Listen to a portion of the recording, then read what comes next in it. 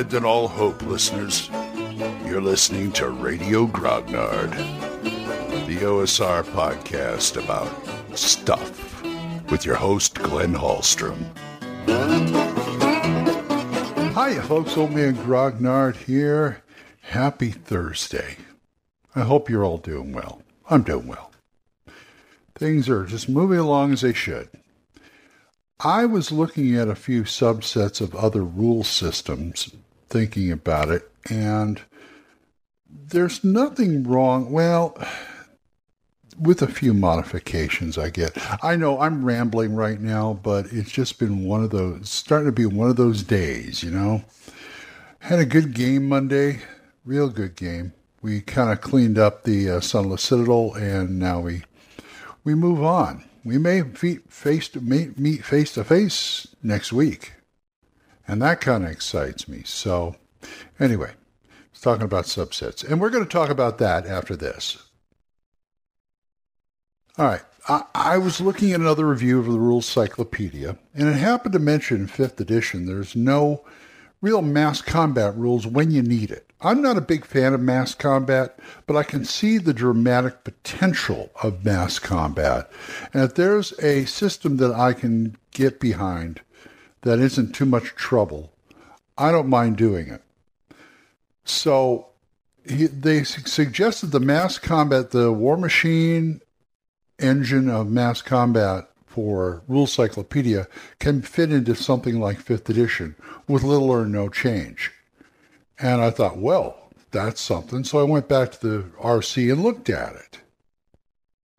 I looked at it, and you know my aversion to complication. Well, yeah, it's kind of it's a bit complicated, but you know that's the nature of the beast as far as mass combat goes, as far as I'm concerned. But it is simple enough where I could follow along what you have to do. And I looked at it and I thought, you know, if you're going to prep this for a group, and if you're going to prep it for like the same thing, you could work this stuff out in advance. And then all they have to do, because it comes down to die rolls. It really comes down to die rolls to see who won, how badly, what kind of casualties you have, this and that and the other thing.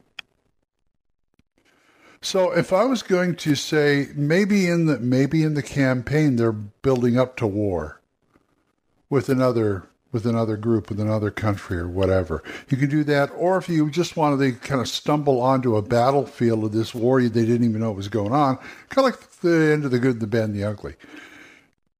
I thought, well, I could prep that too. If they're not expecting it, that's okay, because it still comes down to die rolls.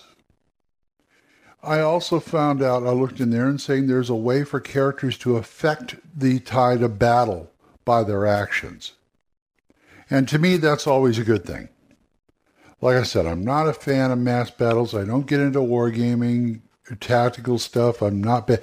And it says right there, one of the assumptions is the characters know how to get around in the D&D world. The players don't have to know about battle tactics for this, which is good. And that slips it into a role-playing game nicely, as long as you do your prep. Now, I don't know of any other mass combat systems. I've never seen battle system or anything like that. And this is about as simple, I think, as it's going to get. Because you have to have a battle rating for one side and then the other, and it's all different factors on, how the troops are trained, how well they're trained, what the leader is like, and all this other stuff. But it looks like it's very easy to interpolate as long as you have time to do it. It's not something I would carry in saying, when they say, do a game, run us a game in an hour. So I wouldn't do something like this. If there was a big battle, I'd either fudge it or just kind of get around it or something. But if I have the time and I have the prep to sit down, and it's not going to take it looked like it take maybe an hour at the most, probably less.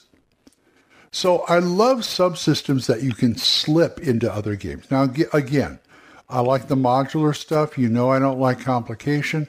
But at the same time, if you have a subsystem from some other game that you can steal and use with your game with little or no change, do it. There's stuff I've gotten from games I wouldn't even walk across the street to play, let alone Game Master, but it's got one or two good ideas, good subsystems that I'm going to steal. Like I'm always looking for a good chase mechanics. And they're few and far between. I kind of cobble together my own, but I've used a couple of sources like the source from Mark Hunt's Gangbusters stuff and things like that in Savage Worlds. So there's that. And so if you can figure out a way, like I said, to slip it in your world, you got a subsystem, do it. Don't make it the focal point of the game. Frankly, I think there are actual rule systems out there that have their own subsystems already that kind of detract from the game, but that's another story. But you've got to make it so it's just for certain circumstances, and you hang on to it, and you just use it for that, and then you're back into the game. It's not like the game has to stop dead to use it. And I like the idea of player characters being able to affect the battle in certain ways. Now, skirmishes are another thing. That's what encounters are skirmishes. So if you're doing a big battle and you want to focus on this one group of adventurers fighting this one squad of orcs, you can do that. Now, I would find some kind of way to maybe the bigger battle affecting this battle in a way that they don't expect, like say a cannonball gets blown in the middle of them or something. But to me, that's plot stuff. That's story stuff. That's stuff like, if the battle and the encounter is going well and stuff, but you want to introduce something, you do that as a plot point. It happens in one round, and then everybody has to deal with the fallout and fight at the same time. So there's that. I would just make that DM Fiat anyway. But if you have another subsystem for other stuff, I love the skill system in the Rule Cyclopedia too. I do. It's very simple and it's easy to get better, and I can deal with it if I don't do the talents type thing that I always talk about, where you can say you have a talent and it just I've talked about it before. But if you have a good subsystem that's not too complicated that you can slip into your game, do it. Always steal from the best. Anyway, I gotta go start my day. So, if you want to talk about this, me or anybody else, oldmangrognard@gmail.com, or you can drop a voicemail on Anchor. We're monetized, so as little as 99 cents a month, you too can help support this program. I would thank you. Thanks again, Jonathan, Oliver, Gilbert, Juan Carlos, Daniel, Dan, Benjamin, Jason, and John Allen. Thanks, guys. And don't forget, Dan Gregg's The Jung Grognard Podcast. That's Y-U-N-G Grognard. Mark C. Walring's The Yawning Owlbear. Big John Allen Large's The Red Dice Diaries. And my buddy Eric Tenkar's Tavern Chat. So, until I see you folks next time, keep the dice warm, and I'll talk to you later. Bye-bye. Questions? Comments? Send them to oldmangrognard@gmail.com. We'll see you next time when Radio Grognard is on the air.